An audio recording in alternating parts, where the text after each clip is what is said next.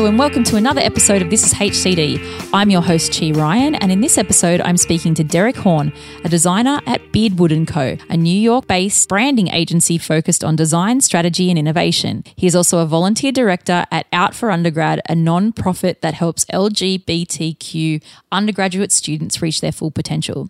Derek recently wrote a fascinating article that caught my eye called In Praise of an Undesigned World for the online magazine Dieline. In the article, Derek discussed his discovery of the undesigned world in New York City. Hidden beneath the glossy brands, bright lights, and shiny advertisements, there are layers of design by necessity that began to inspire his work.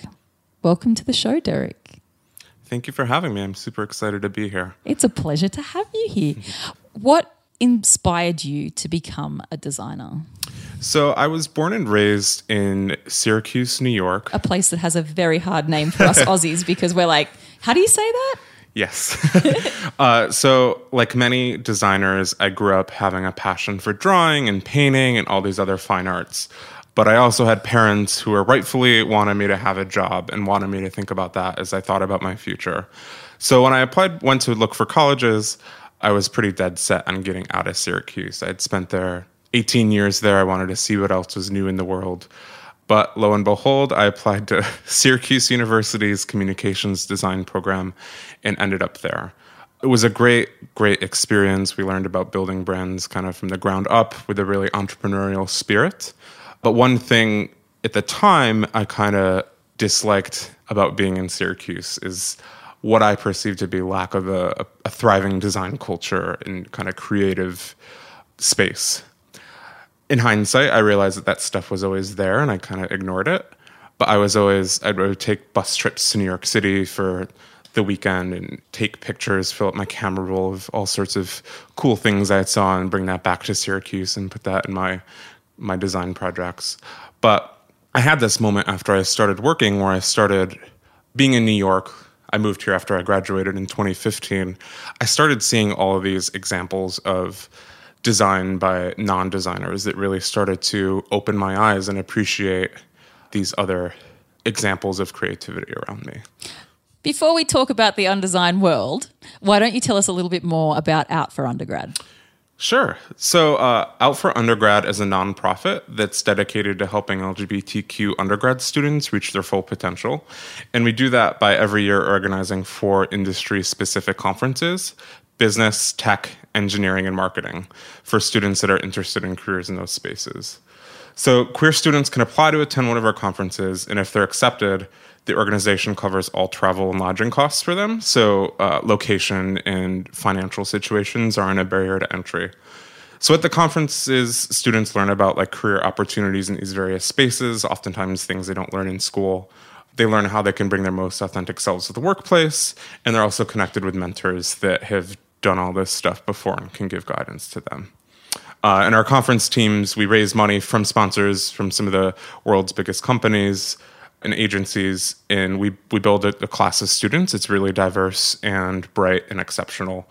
And then our team plans a full weekend of programming and activities for them to do. Where can people learn more about Out for Undergrad? So you can go to outforundergrad.org, and you can learn how to become involved as a student, a volunteer, or if you'd like your company to get involved as a sponsor and recruiter. I feel like there needs to be a pure design track, but that's just me being me. Awesome. So let's get back to the topic at hand. Tell us about when you started to notice this very unusual phenomena, or actually maybe it's a usual phenomena, of the undesigned world. So New York City is a really big, beautiful place full of so many different things. And my office is in Soho. So every time I go out on lunch, there's always a new pop-up shop, a new example of street art, a new store, just about everything, like what is considered as like an example of professional creativity, but also so many other kind of gritty, raw expressions, in very human expressions that kind of coexist with it. So one of the first examples of this was one day I was out on my lunch break and I passed this street meat cart. And there was... I love, just by the way, I just love the term street meat. It's like mystery meat. Ooh, what might it be today? And I was looking at the menu, and one of the items was fish over rice. And the image that was used to represent this was a bed of rice, and whoever designed this literally cut out an image of a fish that might have even been alive, and they just kind of imposed it over this rice image. I'm glad it wasn't Nemo. Ooh. And it really got me thinking, like, somewhere along the way of that cart making it onto this street corner, somebody sat down and created that image in the best way that they knew how to. And it started turning wheels. It goes beyond that, obviously, and every day there's millions of people around the world that are making these design choices out of necessity, whether it's to communicate information, earn a living, or make the world a better place. And honestly, it's been happening since the dawn of time, and even as far back as cave paintings. And it's funny because it just reminds me of this one thing, this very memorable thing. So there's a car park. What do you call a car park here? Parking lot? Parking lot. Parking garage? Yes. Okay. And, it's automated. You go in, you park, you go back in, and there's a machine, and you have to put your ticket in and pay. And it's still there today. I mean, if we went to Melbourne today, I could take you there. The machine is covered in notes and stickers and handwritten messages about how to use the machine. And I think that's really interesting because sometimes it's out of necessity, but sometimes it's as a result of bad design. Right. Yeah. And like once like the wheels started turning for this, I started seeing so many other examples around me. So it's everything from somebody in your apartment building that needs to get rid of furniture, and they whip up a quick sign and put it in the elevator or the stairway. It's little mom and pop bakeries that are creating their own packaging with their own branding on it.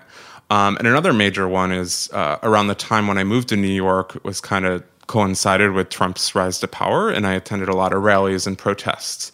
And I saw so many amazing and creative examples of protest signs and artwork that you can tell that people weren't dwelling on them. They were very kind of pure and potent pieces of design that weren't too hung up on being perfect, but were very effective in their communication. Do you have any examples that really stick out in your mind as just blowing your mind when you've seen them? One of my absolute favorite places in New York City is Astor Hairstylist in the East Village. And it's this massive underground, very no-frills barbershop that has been around for over 70 years. And I think it was made popular by artists like Keith Haring and Andy Warhol, and hundreds of other celebrities have been there, and they have their photos of them on the walls. And you walk in, and there's this incredible sign that says, "We speak your language: Spanish, Italian, French, German, Polish, Romanian, Russian, Greek, Farsi, Portuguese, and even a little English." And there's probably about, I'd say maybe 20 to 30 barber stations, and each of the stylists kind of take over that space and decorate it with everything from the expected kind of hairstyle photos, but many of them kind of use it as like a canvas to express the other things they're passionate about, like stickers or family photos, and in some cases, some of them have their own artwork. There is actually this really great mini documentary called Big Mike Takes Lunch that was made by New York Nico that shows the general manager how on his lunch break he goes in the back room and paints these really beautiful wild paintings. Wow, it reminds me so much, and you're tattooed too, so you know what I mean when I say this.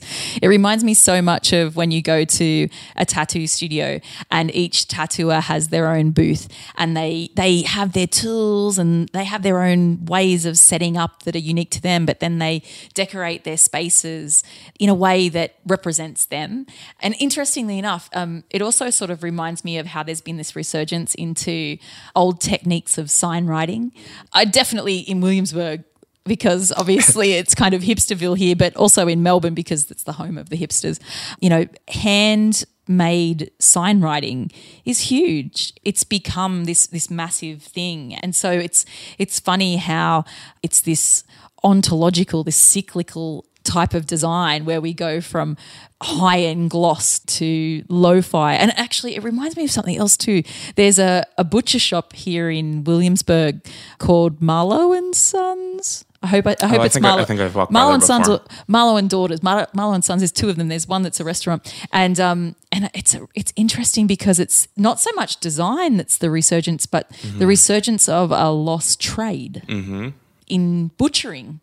You know, with all these young people, young, hip, cool people butchering the meat in the butcher store and people lining up to buy their meat the way that you would have maybe 50 years ago in a butcher store.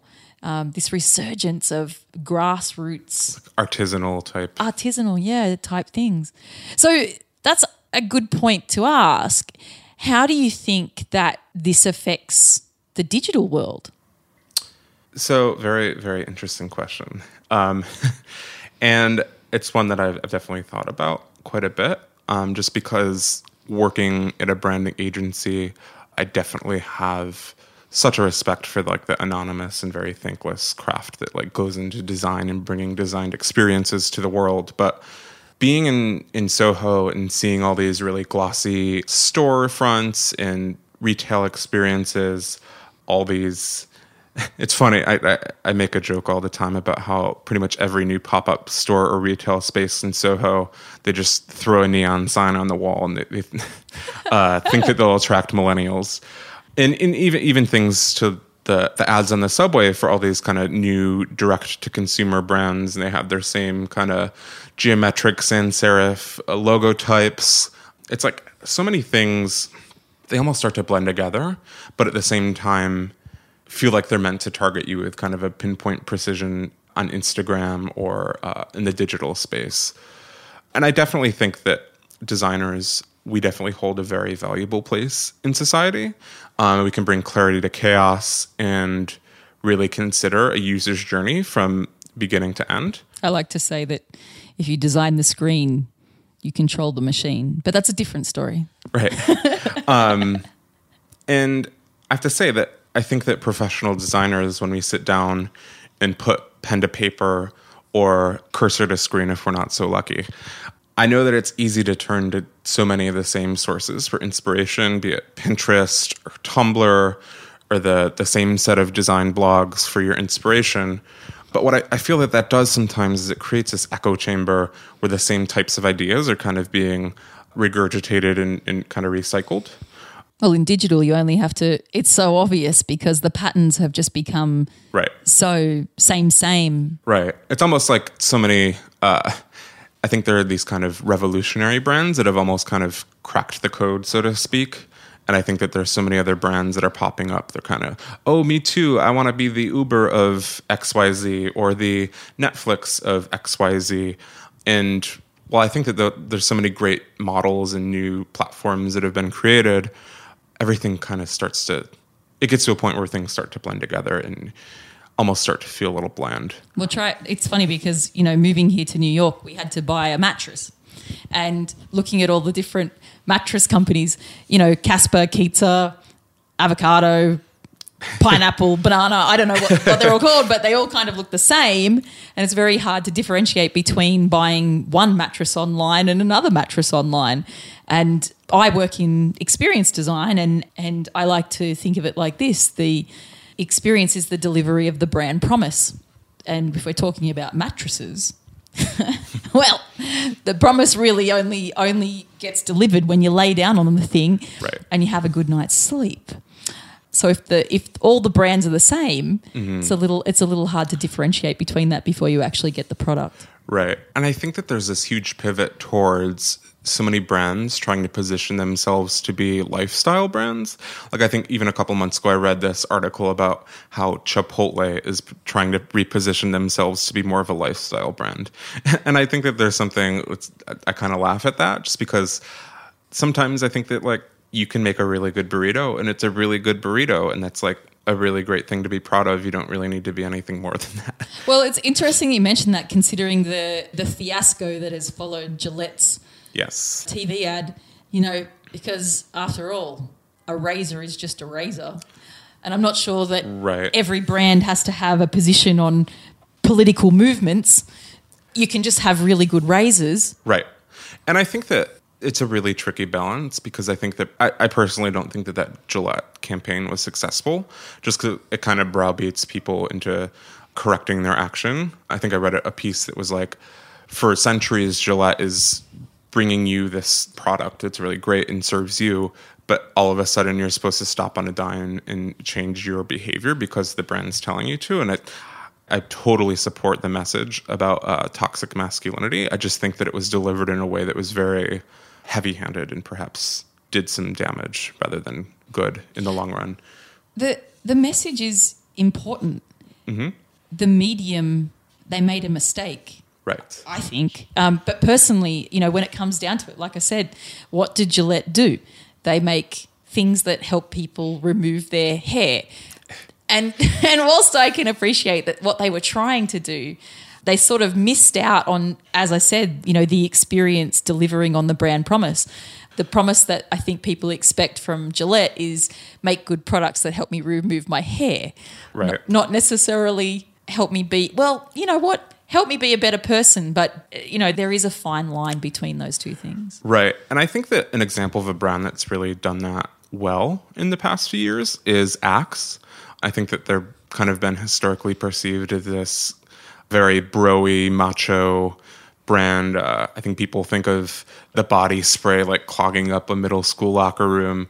But I think they've kind of really expanded their definition of masculinity to be much more inclusive and positive. They put out this really great spot a couple years ago. I think it was about finding your magic. And they showcased so many different types of expressions of masculinity that were positive. Oh, I think I remember. And I think that there's so much more power in showing positive examples and kind of holding that up on a pedestal as something to aspire to rather than taking this kind of finger-wagging stance that a lot of people just flinch at and turn the other way. I digress. So how has the undesigned world inspired your own practice? I think that oftentimes when you get a brief, you can sit down, think about it, sketch, and rather than obsess about what you think the right words or typography or any sort of expression and what the client wants to see, I think that there's something to be said about trusting your gut at a very visceral level. Is it a human being first and foremost, and what your kind of initial communication instincts tell you. And then from there, you build it out. And obviously not all of those things are going to be valuable, but I think it's just kind of centering yourself a little bit and approaching these problems as a human rather than, I think some people can carry the title of designer as though it's a very lofty one. Yeah, look, it's something that I definitely personally came up against when I was younger, that design was something that you did that belonged to you. You know, it was very ego-driven and a lot of design still is today. I mean, right. Not without naming names, architecture can be quite ego-driven. Right. But design ultimately is not for you. It's for someone else. It's for whoever you're communicating to, who you're interacting with. And if there's one thing that I took away from your article, it's that often designers, especially, you know, those of us who consider ourselves to be human-centered designers, we go out and we do research and it's a little bit not deep enough. Mm-hmm. And you're going out, you're talking to people and you're listening to what they say, but you're not necessarily seeing what's really going on. You're not observing deeply enough. And in your article, you observed something that was fundamentally human, this act of doing something out of necessity. And, you know, maybe that's something to take to your own practice as a designer. For me, certainly, is to be more aware of what people are doing out of necessity. Right. And I think that at the end of the day, it comes down to respecting the ability of the ways that people communicate, regardless of their ability. And obviously, I think the results of that run the range from beautiful to ugly to clumsy to awkward to thoughtful. But as designers, we can help connect the dots for people. And rather than kind of turning our nose up at some of those more naive examples of communication, I think we can learn a lot from them and at the same time offer our advice and services to make them more beautiful or potent. You know, it's interesting because I'm imagining a situation where a designer is asked to redesign the meat cart for the operator. Right. And the designer comes along and creates this set of concepts of these fancy meat carts and doesn't really get the owner of the cart involved and doesn't ask those questions about what it really needs to be. When in reality, the meat cart operator is the one who knows their customers the best. Right. They know their business. And like you said, we're designers, we're design experts. We can connect those dots, but without getting those people involved in the process, you're going to have a disconnect. And that's where the disconnect is happening with brands like Gillette. Definitely. One of the things at Beardwood that we do that I think is a really great part of the creative process is we do what's called a visual creative brief. And it's basically an exercise where our team gathers so many different examples of imagery, typography, graphics, all sorts of other things, depending on the project. And we cut them out on papers and lay them out on a table with the client. And we kind of walk through with them and select which examples that they think are most right for their brand. And then from there, our design team creates a mood board that is a really great springboard for us to jump into the design process with. Because oftentimes a client can brief you and say, oh, I want this to be very modern, very clean, but those words can mean 10 different things to 10 different people. So having that shared visual foundation to start from just sets everybody up for success in the long run. How can our listeners get inspired by Undesign? What would you recommend that they do?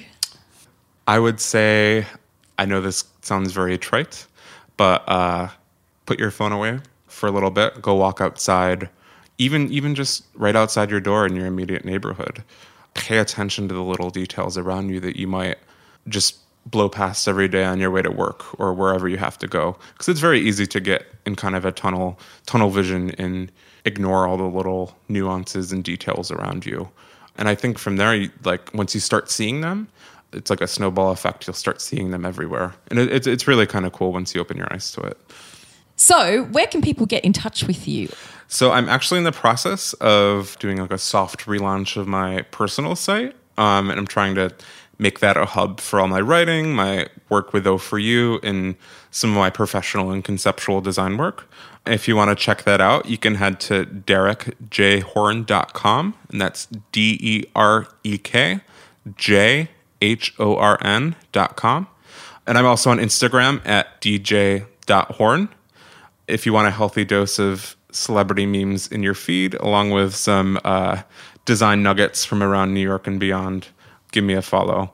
And if you or your company want to learn more about getting involved with Out for Undergrad, and I hope you do, you can head to outforundergrad.org. Thank you so much for being on the show. Thank you so much for having me. So there you have it. Is the undesigned world inspiring your work? We'd love to get your feedback or thoughts on this topic.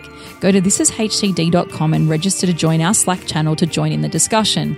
We use our Slack channel to shape future episodes of the podcast, as well as sharing interesting design-related content every day. I'm Chi Ryan. Thanks for listening. See you again soon.